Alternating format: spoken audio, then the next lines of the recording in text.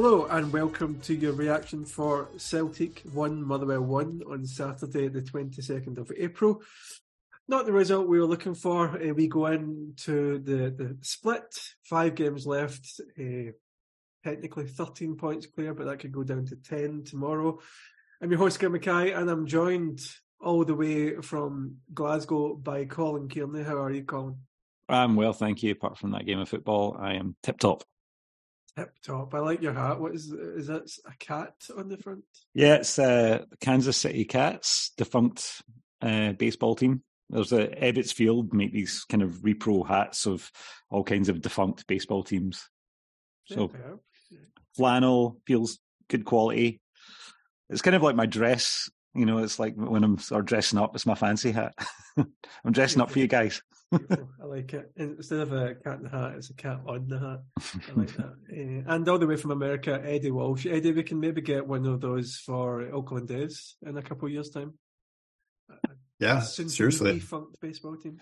I think they're already moved, right? I'm not sure where, but yeah, they love to do that here in America. Just move sports teams around. Yeah, franchises. Call them what they are. Exactly. Can we investments? Stretch this baseball talk out for the next 50 minutes? Happily. Yeah, I think we should. Gal probably want us to talk about the game at some point. We are not 15 points clear, as I mentioned at the start. We still have some work to do. 2 games we need to win to seal this title, which should be doable, hopefully. There are a couple of league winners today. The Highland League has been won by Brecon City, and the League 2 has been won by Stirling Albion. So that's some leagues have been decided already, but not for us. We started this game with Joe Hart in goals, Greg Taylor, AJ, CCV and Starfelt as the back line, Iwata, Kalmack, Matt O'Reilly, Maeda, Haxa and Kygers. I've actually written Kygers, so that's why I read it as Kygers. Kygers up front. Colin, come to you first. It was kind of expected when we heard the injury news yesterday that this would be the team, so no surprises for you there? Yeah, not really. Although, I mean, I do think it's a bit weird that CCV's got to have knee surgery and has been playing through the pain barrier, but somehow he's fine to play. I just don't understand what's going on with that. And Kobayashi's available, right? So I was kind of actually, that I was a wee bit. I mean, I knew it was going to happen because Ange said it was going to happen, but I still don't really understand the rationale. Kind of like a wee farewell tour, like Elton John is doing at the moment, Eddie. What about you? What were your thoughts on the team? Yeah, I think pretty much the exact same as Colin.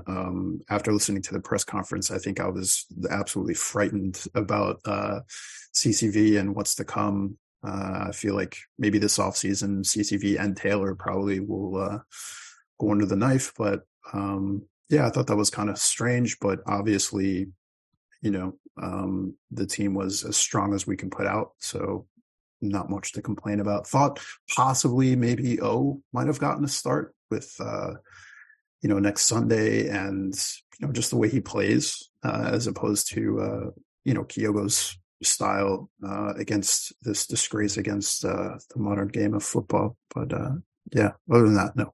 Yeah, I mean, a team that could neither go up the way in positions or down the way in positions decided to spend half of the game time wasting. Colin, what did you make of the shithousery from Motherwell? I mean, it's horrible to watch.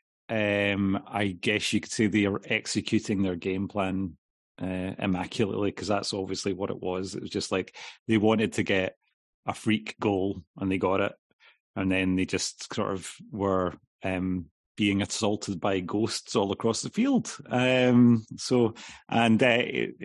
and abetted by one of the finest referees in Scottish football. I love because it doesn't take much for Tom Boyd to get pushed into paranoia, but the idea that as we're about to win the league and totally dominated Scottish football, he's demanding they bring in stop clocks for the referees so they can make sure they get exact timing when it comes to the match. I mean, that's the thing, Eddie. It is disappointing, but I don't think there's much need for an overreaction here. It's not much need for it to be a totally negative podcast, because we are the champions elect and we've had a stunning season? Yeah, no, not at all. I'm looking at it as far as, yeah, I feel like the way we went about the game and the way we tried to execute was maybe much different than I thought we would do against a team like Motherwell. We kind of sometimes against teams that just, sit their whole squad in the back. We're kind of firing crosses during the whole first half, but I think we really kind of started where we left off in a way against Killy with, some really nice fast passing, especially from the back. And it looked really positive. I think O'Reilly had a really good first half, was involved in so much. And I just think it just looked very positive to me. And I think after the goal, you just thought that we would kind of kick on. So there's some good things about the game. I just think, like Colin said, it's frustrating to have to admit that, yes, they executed their plan perfectly by just doing nothing and stopping us from getting that second goal. But yeah, overall, I think as much as I hate to see us lose, I calmed myself before I came on the podcast, and here we are. Well, and you were on the kind of modular version of the Weekend Update this week. We were both on the same podcast, but we didn't speak to each other. You did the bit with the Motherwell supporter. I did the bit with Christian looking at opposition analysis, which you can find this podcast on your feed. Christian spoke quite... He made me feel confident because the images that he sent to me and the way he was talking, it looked as if Motherwell were going to be all over the place. It looked as if they're going to leave massive gaps the way that they did against Rangers. But I think one of the things that we've seen this season is that the other teams don't approach us in the same way. They try and go for something against Rangers, and then against us, they just try and defend their 18-yard box. And it felt like that. And as the game started, it just was like Motherwell were sitting in that 18-yard box and just stopping anything. So many cutbacks going in, but it wasn't falling to anyone. It was just getting cleared by Motherwell doing the hoofball. The thing that I felt was most prominent was the fact that we were trying a lot of defence splitting passes. We were trying ambitious things, and they were cutting out pretty much everything. And I hate to give them credit, but they defended well. I mean, it was a complete basement block, but they were getting in the way. And when we managed to, I thought there was some really crisp passing, and we did sort of pull them about a bit. And in the first half, I was thinking, okay, they're defending well, but they'll be exhausted by this kind of constant sort of like getting thrown about by our kind of across the pitch passing and all the switching positions that we were doing. And I was just saying to Tara, during the game, I was just like, teams must just hate to play against us because it's just like so much work. But they had the gas in the tank for it, unfortunately, and very frustrating. And Eddie, it was an unusual start because we started off with a kind of unforced error, which might actually come back into play later on in the game. But was it Matt O'Reilly tried to pass it back to Starfelt? I wasn't sure if it was O'Reilly or Taylor. I thought it was Taylor, but I've got a question mark beside it. Yeah. These white boys like the same, man. I didn't think Taylor had the best game today. I don't know if it had to do with injury or not, but I just think he looked a little off it and maybe not as involved. But yeah, that was definitely a nervy start. And then there was another kind of instance, I think, as well, where we gave the ball away quickly. But I mean, soon after that, it was just, complete domination, really. And I think they were happy to kind of, it looked like they were happy to give us kind of the midfield to play around, maybe more so as the game went on. But I think, it just got lower and lower. But some of the, like Colin was saying, some of the through balls from AJ, O'Reilly, McGregor, Iwata, like the whole, it was some really fantastic stuff, I think, at times. I think some of the times it looks like there were like mix-ups where there would be a pass, but the player wasn't looking. I feel like that happened a couple of times. But yeah, I mean, they really did well at kind of intercepting these great ideas that we had, unfortunately. But I was pretty happy with kind of the way we were going about it. So. Yeah, it was. I think it's a case where, Colin, if you have an opposition that let you stay on the ball at the back for so long, like Ross County would basically just let us play the ball about the back, then you have to bring something new to your game, like attempting these defensive splitting passes, because if you have that in your locker, then it means the opposition can't just let you have the ball at the back. Aye, and the thing is, it just seemed, it's always hard to tell if somebody has misplaced the pass or if it's just been good defending in the positional sort of sense of the defenders. I felt that there was a bit of a mixture of both. I think there was some kind of slightly kind of underhit, slightly off target, quite easy to sort of, I feel like I hate to say this, but I think Haksabanovic had flashes of good play, but I feel like he was really losing the ball quite a lot, and but the one positive I'd say about him today was that he seemed to be much more interested in tracking back and winning the ball back, and I think that was a positive from the first half, is that we were really scrapping for the second balls in the midfield. But I feel like law of averages, these kind of passes, at least sort of 1 in 10 is going to go through, but it felt like none of them were going through. And I think, even there was a point where Haksabanovic tried to do that wee sort of cute chip pass, but it just didn't come off. And it just, it felt a wee bit, now in retrospect, it feels a bit like one of those days. I think there were maybe 2 or 3 players that, I wouldn't say they were off it, but they just weren't maybe on it to the extent that we were expecting. One of those players was Joe Hart, and early on, I think from the corner that Motherwell get from that original mistake from the Celtic defence, he seemed to do some kind of I've likened it to Eddie, in volleyball, where you're not trying to attempt to get the ball across the net, but you're just kind of lifting it up for one of your own players to try and spike it. He did that as a clearance and dropped it to the 6-yard line. It was a bizarre decision. I don't know what was going on there. Honestly, I feel like we've seen that a bunch from Joe Hart coming up from corners, but I don't know. I don't think he had too much to do today, obviously, besides the goal. But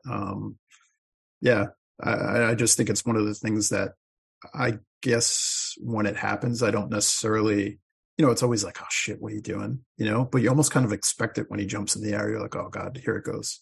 It's going to hit his hands and then fumble over a couple of heads, right, like you said, right in the 6-yard box. But I don't know. I just think at this point, Joe Hart's Joe Hart, and it's kind of what we see is what we get. We'll get great saves, and then we'll get shit like that. So take the good with the bad. And I'm just going to go to the Motherwell equaliser, actually, because we're talking about Hart, and it kind of makes sense in this section. Colin, I actually asked Stephen Russell to get me some stats. He's good that way. You can just ask him to get you a specific stat, and he logs on and does it for you. It's wonderful. And so they have this thing called XGOT, which is expected goal on target. And they use that kind of as a tool to look at goalkeepers and whether they're saving the shots they should save, basically. And they compare it with XG, and they compare it with goals, and they get some findings from it. And when Van Veen gets the chance, he's got an expected goal of 0.16, so he's got a 16% chance of scoring from the position that he's in. And as soon as he shoots, he's got a 91% chance of scoring, and that takes into account his shot, how the strength of the shot. It also takes into consideration the decision making of the goalkeeper. And you don't usually get such a jump like that from a low number like 16 to 91. Actually, Eddie, you've got your hand up. I'll come to you first on this one. Yeah. What did you make of that? It felt as if he just vanished. He disappeared as a shot. Does it take into account the Greg Taylor getting absolutely turned for that? Because I feel like, he was the only one to back defending, and it wasn't exactly like he was trying to usher him into the corner or anything. He completely got spun around, and he wouldn't have got a shot off at all if he would have been defended. Not saying that, he was all alone back there. But still, I don't think it was really out of the realm of possibility that he could kind of square up with him, follow him, and usher him into the corner as opposed to just completely getting spun around. So, I mean, while those stats could be correct, I think it wouldn't have happened if Greg Taylor just defended correctly. I was going to come to that when we spoke about the goal in general, but I've actually written down here that he gets Solbakken, Greg Taylor, because that's exactly what Solbakken did to him for Bodo Glimt in Europe. He just doesn't seem to be great when it comes to those one-on-one situations. And with Greg Taylor this season, we've loved him in his inverted left-back position, and he's on the ball. He's been superb for us this season. But still, there are those frailties when it comes to his defensive game. And if we did switch back to a system where we need him to be like a normal left-back, then maybe we would see that a bit more often. But yeah, didn't cover himself in glory there at all. Back to the idea of Hart, Colin. I don't want to pick on him, as I said, but I don't want to be ultra negative on this podcast either. But I feel as if like he's quietly had quite a poor season. And I think if he was like, his name was Barkas, we would maybe be calling for him to be dropped. Am I being too harsh there? Eddie's nodding, so I think Eddie. First of all, I would say that Joe Hart's game, I think now we know where he's, very firmly where his strengths and weaknesses are. And going back to your sort of talk about that, it's quite interesting, that stat to me, because one of my kind of bugbears with football commentary is that nobody really understands goalkeeping or speaks very well about it. And they're all, when shots are right at the keeper. And that's all that anybody ever says when a keeper saves a ball comfortably. But there's a lot of, most goalkeeping is about positioning. And if it's right at the keeper, sometimes it's because the keeper knows exactly what your angle is, what the chances are going to be there, and he just, and that's good position, and that's good goalkeeping. But I think that Joe Hart struggles. He doesn't like being off his line at all. At corners he will stay in his line. He lets defenders. He would rather give Starfelt or CCV. He'd rather they cleared in the 6-yard box than him coming out to save the ball. Some keepers would just be shouting for it and we'd be gathering that up, but that's not his game. And so he comes out and he's narrowing the angle, I guess, but I don't know if he could have done a huge amount about it. As you say, Taylor kind of is pretty ineffective at sort of getting Van Veen off target, and he does come out and it's a good finish. I think it's easy to pick on Joe Hart. I don't think he's great. I'd love to see a new goalkeeper, but he does make important saves, keeps us in games, and I just think the more we see him, the more we know he's not a complete package. Eddie, I was being too harsh. I think with the Barkas thing, I think I do agree that he hasn't had as good a season as last season, and I agree with everything Colin said there. I think it's almost like we're, he kind of played out of his mind last season, and we got maybe the last kind of flourish of excellent Joe Hart, and even with the things that we know now, that still happened last season, but I think there was much less of that than this season. And I totally agree that he hasn't had the best season, but I don't think it's Barkas levels of terrible. I think one of the main things with Hart as well is that we love the intangibles. One time I had a drink a couple of months ago, I was ended up on YouTube just looking at Joe Hart videos just to see if he would talk about Celtic. It was interviews he was doing with English podcasters and talking mostly about Stockport or some shit, and I was like, maybe he'll speak about Celtic. I don't know. I like him being at the club, but I don't know. It's just, I think we need better. But we do have better in the team, which is players like Callum McGregor. Callum McGregor, I thought he was superb today. I mean, it's probably going to be mostly overlooked because we didn't win the game, but Colin, especially in that first half, he had that lovely long-range effort that just went over the bar. And then a beautiful cross to Maeda at the back post. And the commentary team suggested that Maeda maybe had the sun in his eyes for it because he attempts to go for goal instead of cutting it back to Kyogo, who's completely free. What did you make of that effort? Yeah, I don't know about that. I mean, I think he scored a goal with his head from a similar position last week, right? So I think he was just trying to do the same thing and he just didn't execute it very well. I don't know if it was like he couldn't. I mean, if he couldn't see, he wouldn't have headed the ball.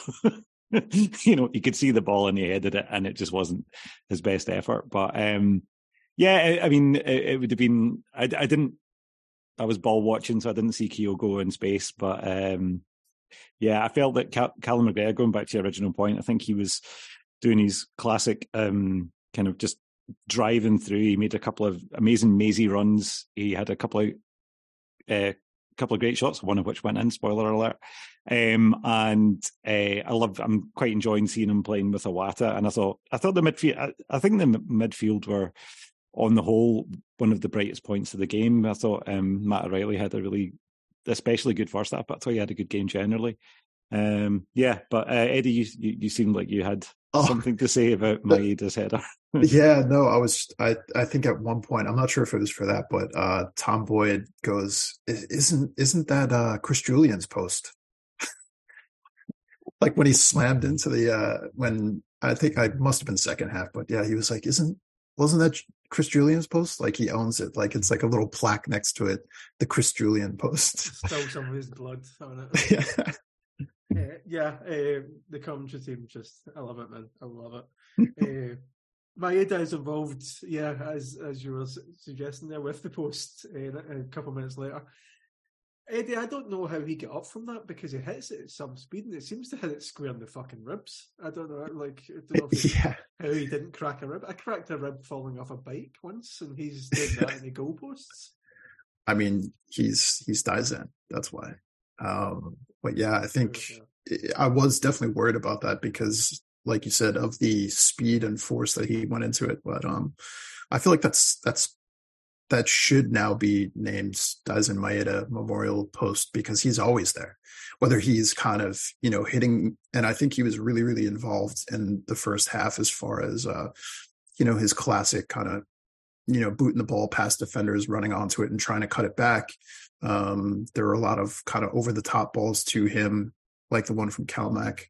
I think he was pretty positive. I think also it's a struggle when you have that kind of, the three defenders that kind of fan out as soon as anyone on either side gets the ball. So you're having to come back. But that just goes to show how good we were playing kind of through the middle, because once we got it back, it was quickly in the middle. And then you get those balls like Colin was saying, the one touch through balls or kind of quick over the top passes. So I think we were dealing with that kind of, defensive strategy, if you will, pretty well. But yeah, I think Maeda looked pretty good in the first half, I'd say. Hey, Colin, you don't usually think of players that are in their mid-20s evolving much, but for me, Maeda, when he came in, I thought of him much more of a left-sided forward. He would be the one that would just arrive at the back post as it's basically like playing a centre forward but on the left wing, similar to maybe Scott Sinclair a little bit. But he does seem to be adopting this really good old school winger technique where he just hits the byline and gets crosses in constantly, and he did that consistently today. It's interesting to see him kind of change his game at this stage of his career. Not saying he's old, but I mean he's not in his early 20s or anything. He seems to be really working on that kind of game. And I think it was a wee while ago, but people were just saying about he's kind of I think when people were saying he had a poor first touch and there was just like him and a coach and they were just going through these sort of very rote kind of passes and crosses and just him working on these things and working his touch and working his crossing.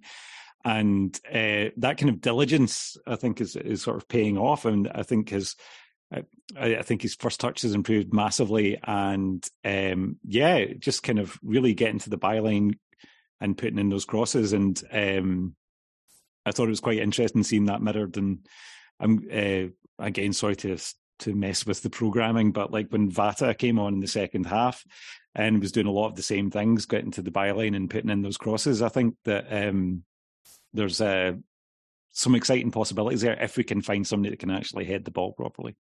That'd be good. Yeah, Eddie, you wanted to come in about Maeda? Yeah, I think also his confidence as well, kind of trying these things. I feel like when, we were just talking about, he seemed kind of timid, I guess, when he first came in. But I think at times showed this kind of explosive, attacking nature. But especially, I feel like he's added to his game. If he is kind of stuck in the corner, literally just going by players and doing, what Jota does all the time, goes literally to the end line and just cuts back in and either shoots it or passes it across. I think he's just much more confident. And I think it's much more consistent as well with kind of his efforts. So it's really awesome to see, especially with Jota out, and Haksabanovic kind of, still finding his feet a little bit. Yeah, and Maeda nearly does get the big goals for us in this game, like we had the header we're talking about, and then the one where he gets played through. I think it's who's it by? Haksabanovic, actually. Haksabanovic, yeah. Yeah, and he's stretching for it, and he just puts it by the post. But before that happened, we did get the breakthrough. Colin, talk us through it. Yeah, there's an amazing passage to play, which I think is the most effective example of what we were trying to do. We were pinging the ball about, first touch passes, and we were really pulling them all over the place. And I think it's Johnston that sort of hits a cross and it gets headed away. So that's the first time that they've kind of got their a part of their body to the ball, and it just lands with Iwata, and he does this utterly, I would say, Hatate-esque two touch control with both feet. He just kind of passes it behind him, and then he passes it, and then he just rolls it towards McGregor and just stops. He's just like the coolest man on the pitch, and Callum McGregor just horses it, and it takes a deflection of one, perhaps two defenders, and it just bamboozles Kelly. But yeah, the build-up play and Iwata's control was that's when you're sort of thinking, okay, this is going to be okay, But we'll always have that goal. Yeah, Iwata for that was just absolutely stunning. And we'll talk about it in a second, but I thought the midfield three, I thought there was such a beautiful balance between them. And the thing is, this is two separate games. It's before Motherwell scored and then it's after Motherwell scored. You can't really judge them as the same thing. But Eddie, when we're looking at like stats and analytics and stuff like that, we talk about players not shooting for 35 yards because Cam McGregor was a good 35 yards. But sometimes it's goals. Yeah. I think maybe Tom Boyd mentioned it during the broadcast, but I do think we probably could have taken a pop more or two. I think what we have, like maybe 5 or 6 on goal or something like that.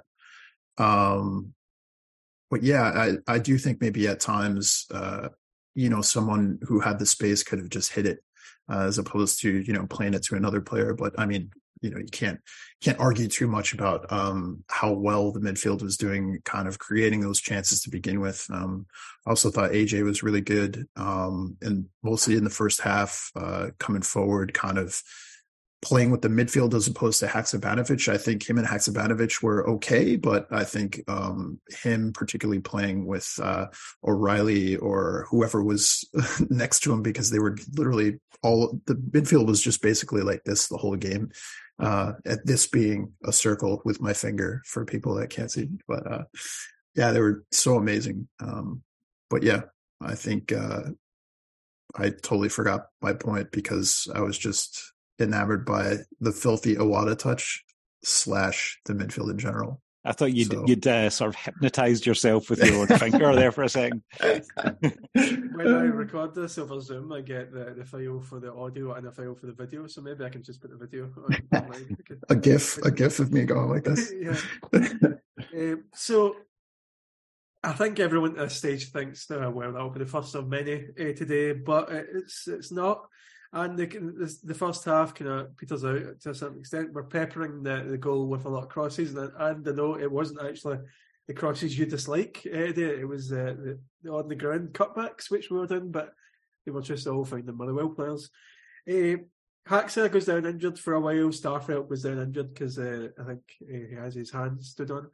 And I want to talk about Haxa because we have seen and liked a lot of his impact from the bench, but Colin starting, it just doesn't seem to be going for him at the moment. Yeah, but I'd like to temper that a wee bit because I think he had a better game this week than he did last week.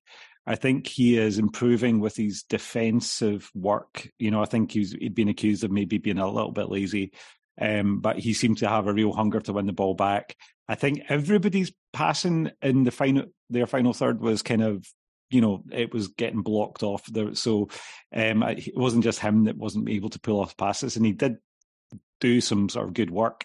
So I would say that I'm going to be positive. I'm going to be positive about it. I think it shows an improvement, and I think it shows willing, and it's maybe not coming off for him, but I think this is a step in the right direction. I think if you had the same kind of middling game you had last week with no tweaks, no difference in his performance, I would be a bit worried. But I saw enough to be confident that he can be effective starting as well. Yeah, and when he does come off the bench, he just seems so decisive. But I think the one thing that I actually agree with you. I said I was texting someone during the game, and I said that I felt as if it was his best game as a start. I'd forgotten about Hibs when we beat them 6-1. I forgot he started that one. It was his best game as a start, but it felt as if that's saying that you're the nicest guy in prison to a certain extent. Because I think the thing that he was doing a bit too much, Eddie, was just being maybe too slow in the ball. He was kind of he was maybe not taking the pass. He was holding on to the ball for a couple of seconds. He was maybe trying to see up his defender a bit too slow. It just felt as if he was not being as decisive as maybe Jota would be on the part. What do you make of that? I don't want to be critical of him because I love him. I think he's awesome, especially his haircut. But yeah, what did you think of that? Yeah, I mean, I do think as the game went on, I think he did that. Early on, I think he was kind of, this isn't necessarily a negative thing, but I feel like sometimes he could be a little predictable with, the first touch, and he either goes to the byline across it, or he cuts in on his left foot to see what he can do. But it just wasn't coming off. And I think that was partially due to, I felt like at times there was a huge gap and nobody was around. So it was kind of like Haksabanovic versus 3 Motherwell players. And it was kind of hard to, cut through that at times. I mean, this is going to be a controversial statement, but I feel like he reminds me of Abada in a lot of ways. I think they both have very similar issues as far as kind of starting games. I think you could say that Haksabanovic might have more talent kind of going at defense and first touch, obviously. But I think they're very similar players as far as kind of at least trying to be as effective as they are, coming off the bench to starting games. But I mean, there's no doubt in my mind he's going to be a player for us. I think it's just a matter of, taking the chances when he gets it. Obviously, there are more difficult teams to play against where you have zero space. I think the more he plays on the right, he'll kind of get used to playing with AJ a little bit more. So yeah, I'm not worried about him. And I think both of you guys are right in saying that this is probably his best start. I just think sometimes it could just be a frustrating result, not necessarily from anything negative he's doing. It's just, that's coming off from. I mean, we see it with Jota as well at times. So yeah, not worried. Yeah, in my notes, I had, I think in the first half, it felt like he was kind of behind the beat, like he was like half a beat off the rest of the team. And I think he seemed to be adjusting that. And I think that's the thing I'm looking for when we haven't seen an awful lot of players. You're looking for that improvement. You're looking for their own problem solving. And I think he identified those issues, and I think he put in a really good shift. So yeah, I'm still really hopeful. Oftentimes where you see someone make a mistake, you blame that person, but it can be because of something systemic. Like you were saying, Colin, that he felt as if, or maybe Eddie, felt as if he was isolated a bit when he received the ball. And that is perhaps because we weren't making overloads in the right positions of the park. So, I mean, he ends up looking isolated and loses the ball, but it's because we didn't have enough players near him. So, like, it can sometimes blame individuals on the team, maybe not just doing exactly what they should in that time. We get to half-time, and just as we get to half-time, I'll bring in some quotes from Ange. He was asked about the injuries and asked about their viability for the semi-final. He said, "We'll see," quote-unquote. And then he added that they're close. And by they, he means Jota, Hatate and Abada. Bearing in mind what we're talking about and the fact that although we had good individual performances for much of the game, would you be tempted, Eddie, to bring any of those players in cold for a start against Rangers in the semi, or do you think we need to at best give them the bench? It's really tough. I think, if the way the midfield played today is what we can expect next Sunday, I feel like we can afford to maybe give Hatate that at least a half. I think I would like to see them both make the bench. Give it. I think during this Ange era, a lot of the injuries are complete mysteries to us, so we don't know necessarily the nature of it, where it is. So we can't necessarily make a judgment as far as, oh yeah, they should be on the bench. We just have to kind of go with what he says. So, I would love to have them both on the bench. I think if they can start, they should start. I think I'm just not sure that Haksabanovic is maybe up to that yet, to start that game. I would hope that it could be Jota Maeda, but I wouldn't be terribly disappointed if it was kind of the same lineup. But I think the one major piece would be Hatate for me as a sub, because I thought Moy came on today and he was just not great. Tons of just crosses to the moon, just very, very strange hits of the ball, especially when we needed him to, some solid delivery. So I think having Hatate on the bench would be amazing if he could give us 45 at any point, half an hour even.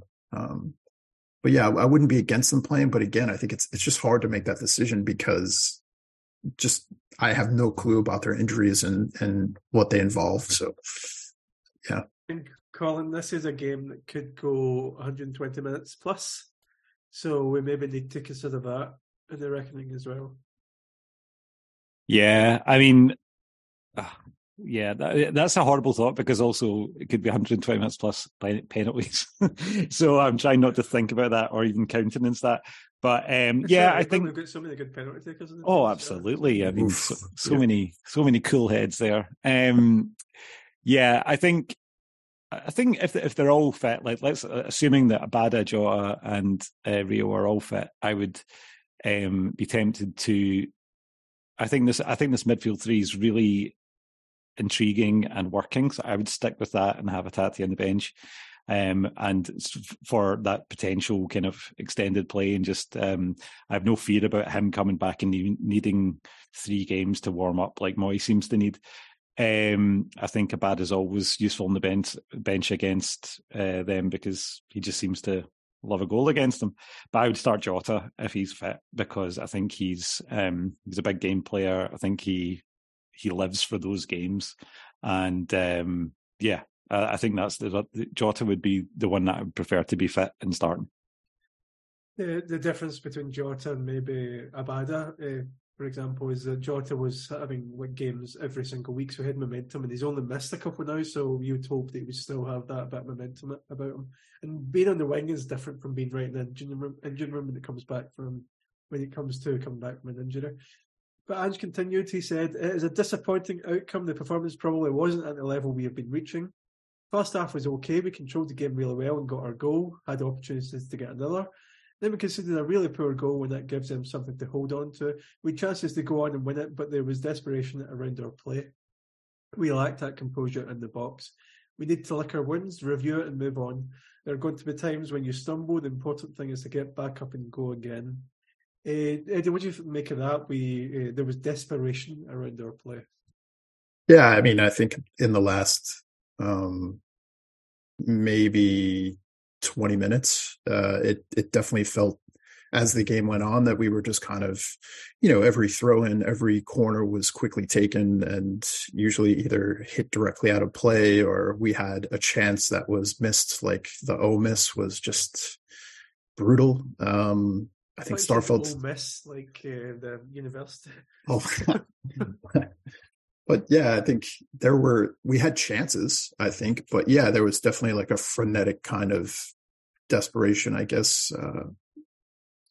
I guess you can expect that being, needing a goal in the last 20 minutes. But yeah, I think some of the play wasn't, I guess, it definitely wasn't the quality of the first half. We were just kind of, chucking balls up there, hoping for the best.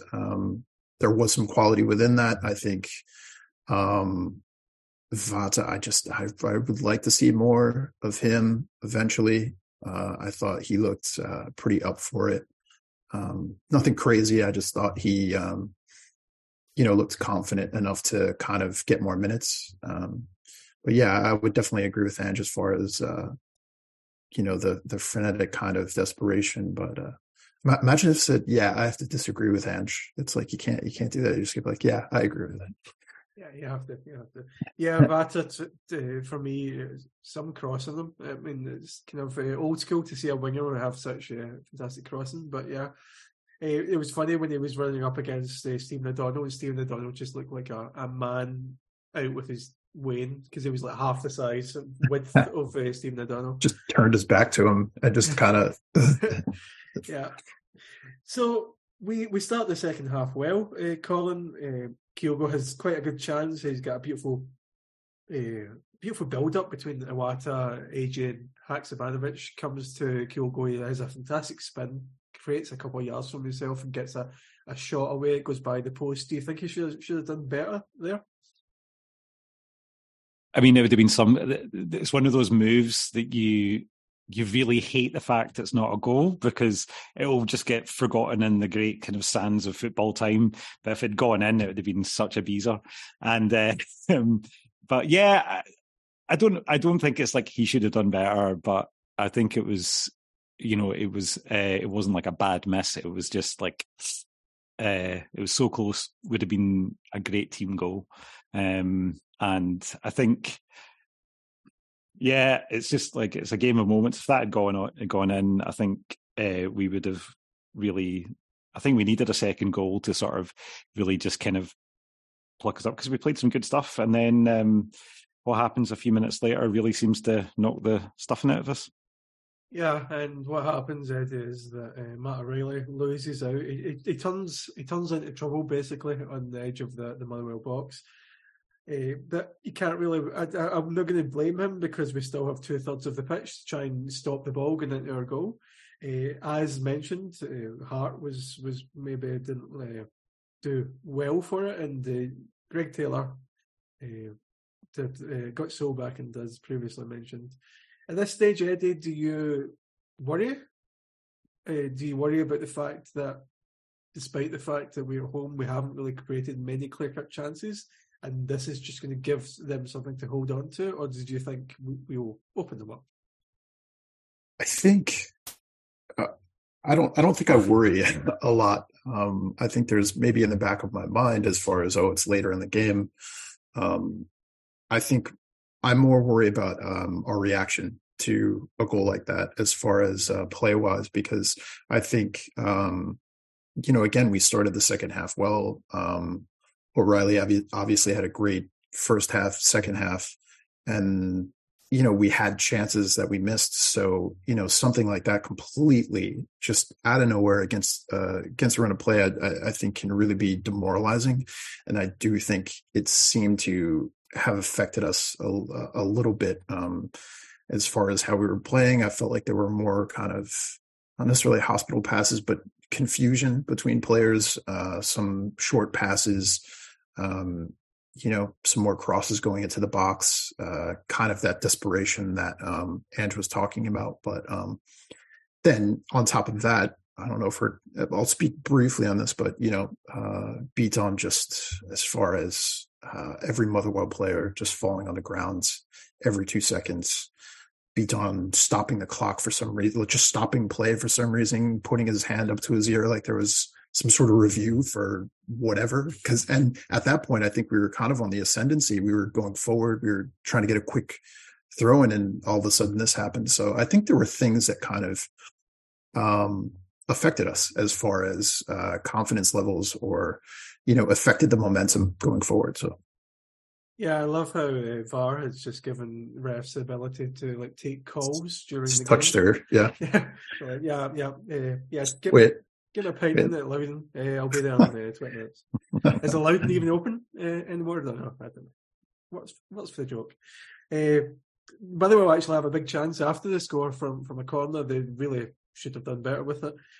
But we then go up, and it looks as if it's going to be one of the goals of the season again. Falling to Kyogo, Matt O'Reilly with a beautiful reverse pass to him, Colin, and he tries. He does the right thing. Like, he needs to go for the dink because the angle is so against him. But I hate to say it, but it's a really good save from Liam Kelly. It's a really good save, and another kind of cliche that I'm going to say I hate, but I'm going to use it because so I can't hate it that much.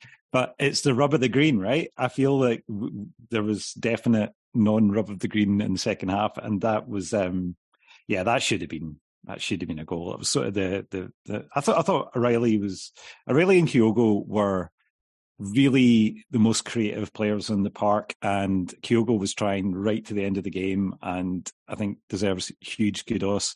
Even though he didn't manage to score today.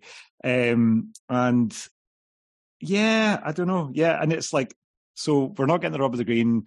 The referee's now giving away non-fouls. There was a lot of weird officiating things, just even stupid stuff that you can't really complain about, but like goal kicks that were corners and throw-ins that went their way, and it just felt like and then the mystery VAR check, which who knows? I mean, that was like with the 70th minute or something, and it was late. Yeah. I couldn't fathom what it could possibly be for.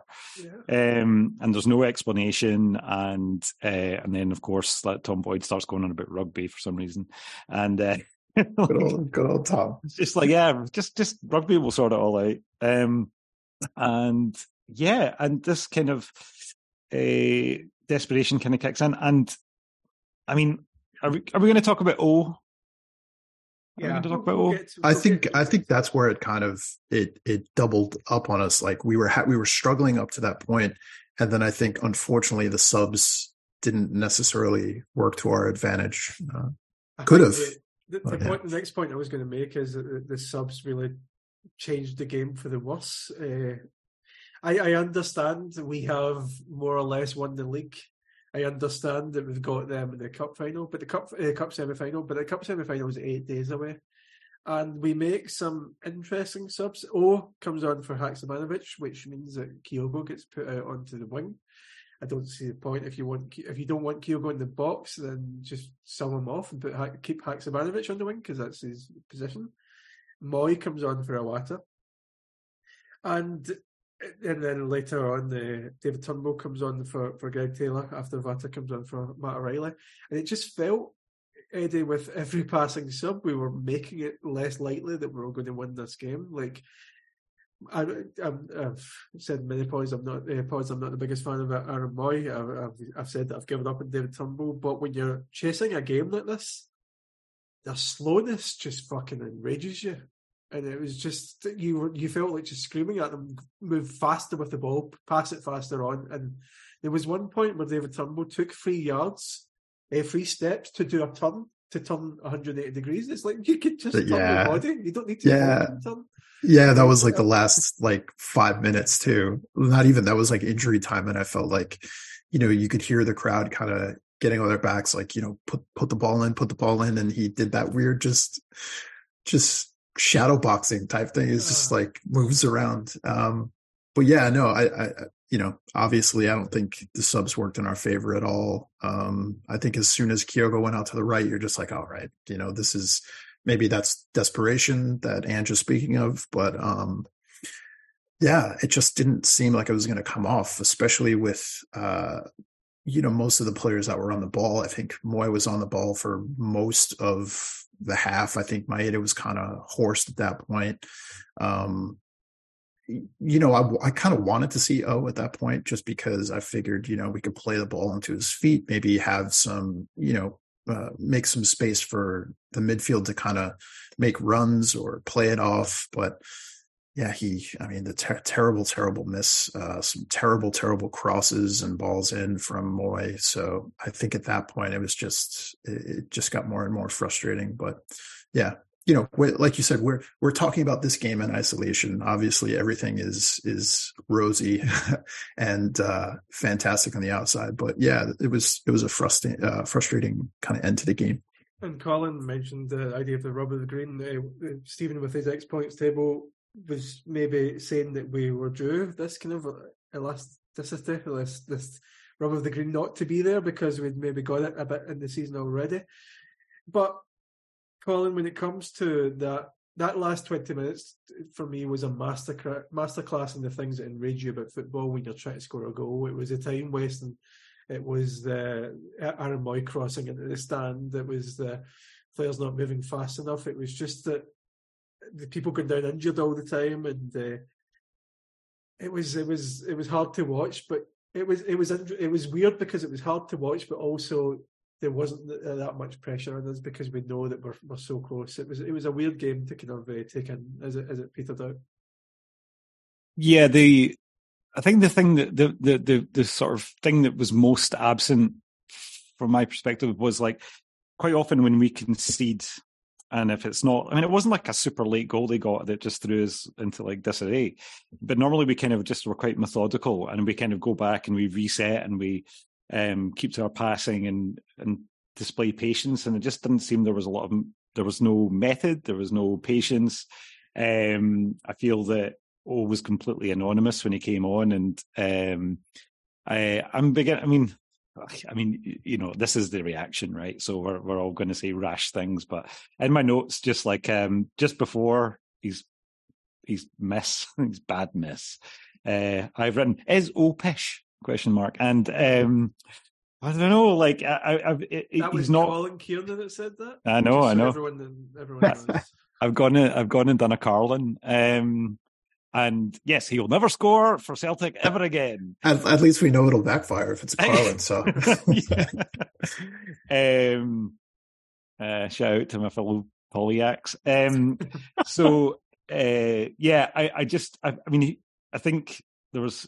Yeah, it was basically just chucking things into blender. Kyogo on the right. Just like looking confused when he doesn't get. When's somebody going to explain to him that he's not going to get decisions that are like very unlikely? He always looks so aggrieved when something doesn't go his way, and it's just like somebody needs to sit him down and talk to him about Scottish refereeing. I'm backing off from this O slander, Eddie. I don't know what side of the line you want to fall in this. He missed a big chance. I'm just trying to add a bit of spice. It was a header. You probably have people looking at MLS and saying GG's scoring every game for Atlanta or something. Wait, who? Yeah, cares? Nobody cares. So I don't know. Like these, the Christian in my head is saying that finishing is random and blah blah blah. But what did you make of O when he came on? Not exactly the impact that I wanted. I honestly don't think I don't think he got on the ball too much. I feel like when he did, it was kind of, he was swarmed by players. I don't think it was anything maybe to his, that was his fault necessarily. I think it was just a matter of that desperation kind of feeling throughout the whole team, so I think he was just kind of a byproduct of that. But I just don't.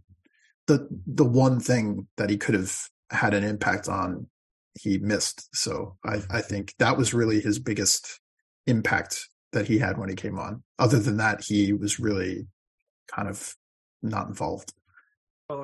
Yeah, I think that's my main thing. It's not so much about missing a header.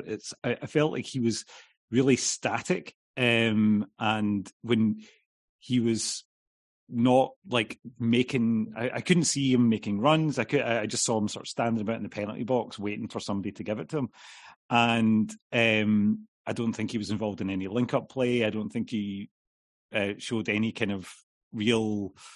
The thing I've seen. The thing I liked about him in previous games is he seems to have hunger and appetite and seem to be like trying lots of, and almost seem to be trying too hard and trying too much. So maybe he's trying to calibrate, but he's gone too far the other way. Of course, I'm not going to like write him off. It's just like, I was frustrated, and like towards the end of that game, I don't know about you guys, but I was writing less and less notes, and my notes were getting more and more snippy. So, I'm not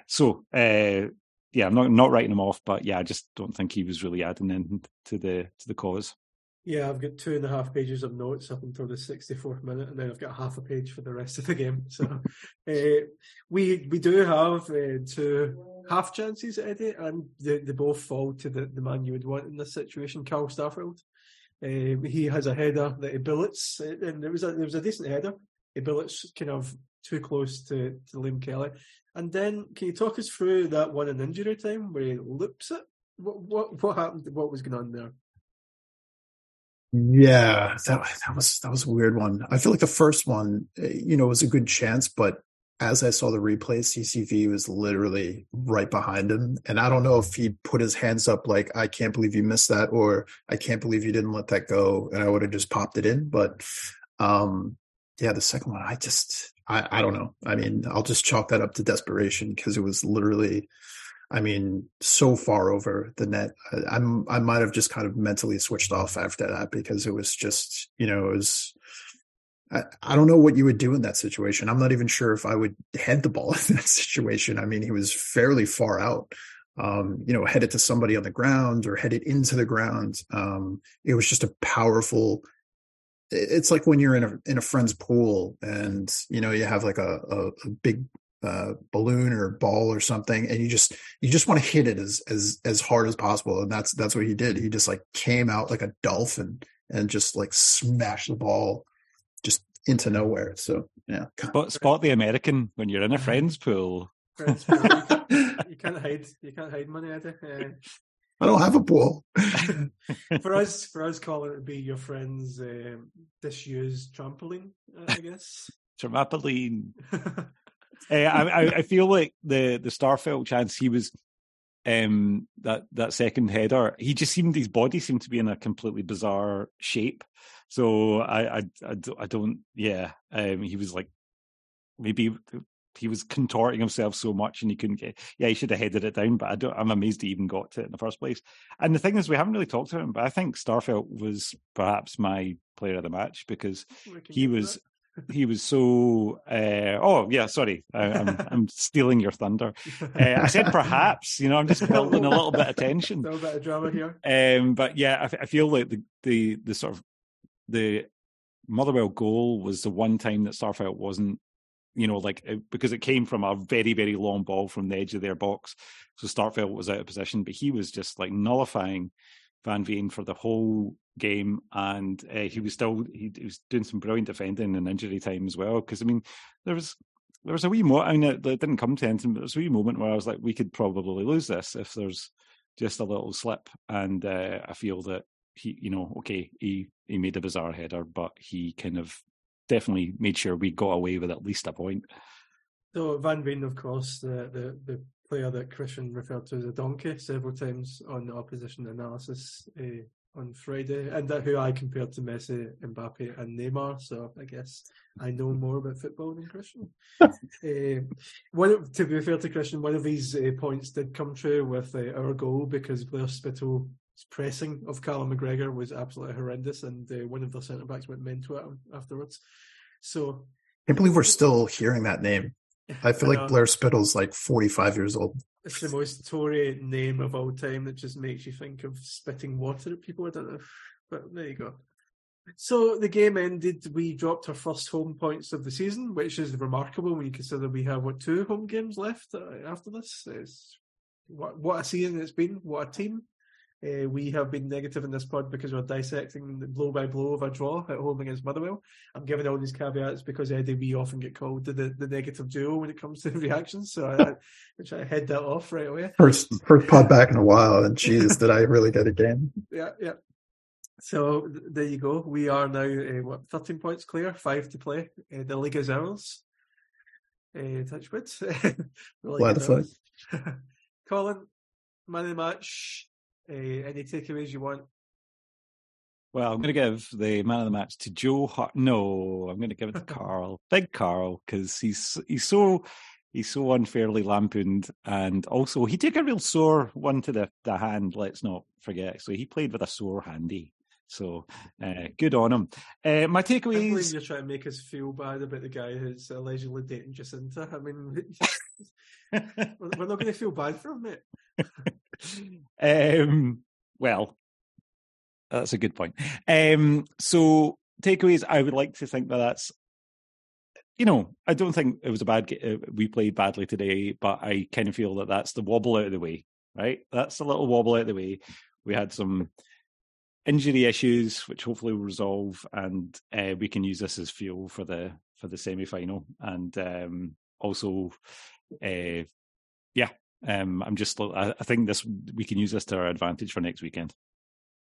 Yeah, all joking aside, it would have been good to get the 3 points and then be able to maybe give some players some game time that haven't played much. But at the end of the day, you can't. Having a perfect season is a bit unrealistic. Eddie, man of the match, 2 point or 1 point takeaway, however many takeaways you want. I think, obviously, Callum McGregor is just Callum McGregor, but I'm going to give my man of the match to Matthew Sean O'Reilly. I like that he's kind of, gotten his game back a little bit, gotten his groove back, how Matthew got his groove back, the famous 90s movie.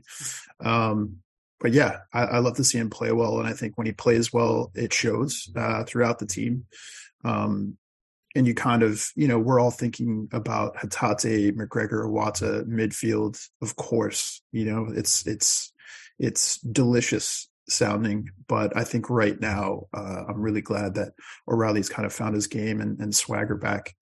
As far as takeaways go, I think I just like the way we attacked the game. I think in the first half, whereas usually we would kind of throw crosses in, which we ended up doing at the end of the game. But I don't know. I thought the play in the midfield in particular was really, really positive, and I love watching those 3 guys go at it. So Matthew Sean O'Reilly. I mean, it must be interesting getting introduced to him with his like posh English accent, and then asking where he's from, and he says Denmark. So I mean, it must be a confusing time for him. But as I said, we are 13 points clear, so there's that. And we go again next week, and hopefully there'll be some lulls at Pittodrie tomorrow. We can hope that would be really nice. Lulls or lowls? Lulls. Both. Get them both. How you keep getting both, but get them both. Colin, it's been an absolute pleasure. Thanks so much, and hopefully we haven't bummed anybody out. But I thought we were fairly even-handed. And Eddie. Yes, thank you so much. Good to see you guys. Any plans, either of you, for your Saturday evenings? I'm going to Queens, New York to have some beverages. Will you end up in a friend's pool by any chance? This isn't a John Hughes movie, Colin, all right? We're not going to hop the fence and... Don't burst my bubble. And Colin, what about yourself? I think just kind of going to nip round to a friend's and have a few beers and quite a quiet one. And tomorrow I've got a football training session, which I'm quite excited about. So I'm probably going to be puking quite a lot. So I'll keep you updated on that. Nice. You heard it here first. Well, I've been Grim Mackay. This has been The Reaction, and we will catch you down the road.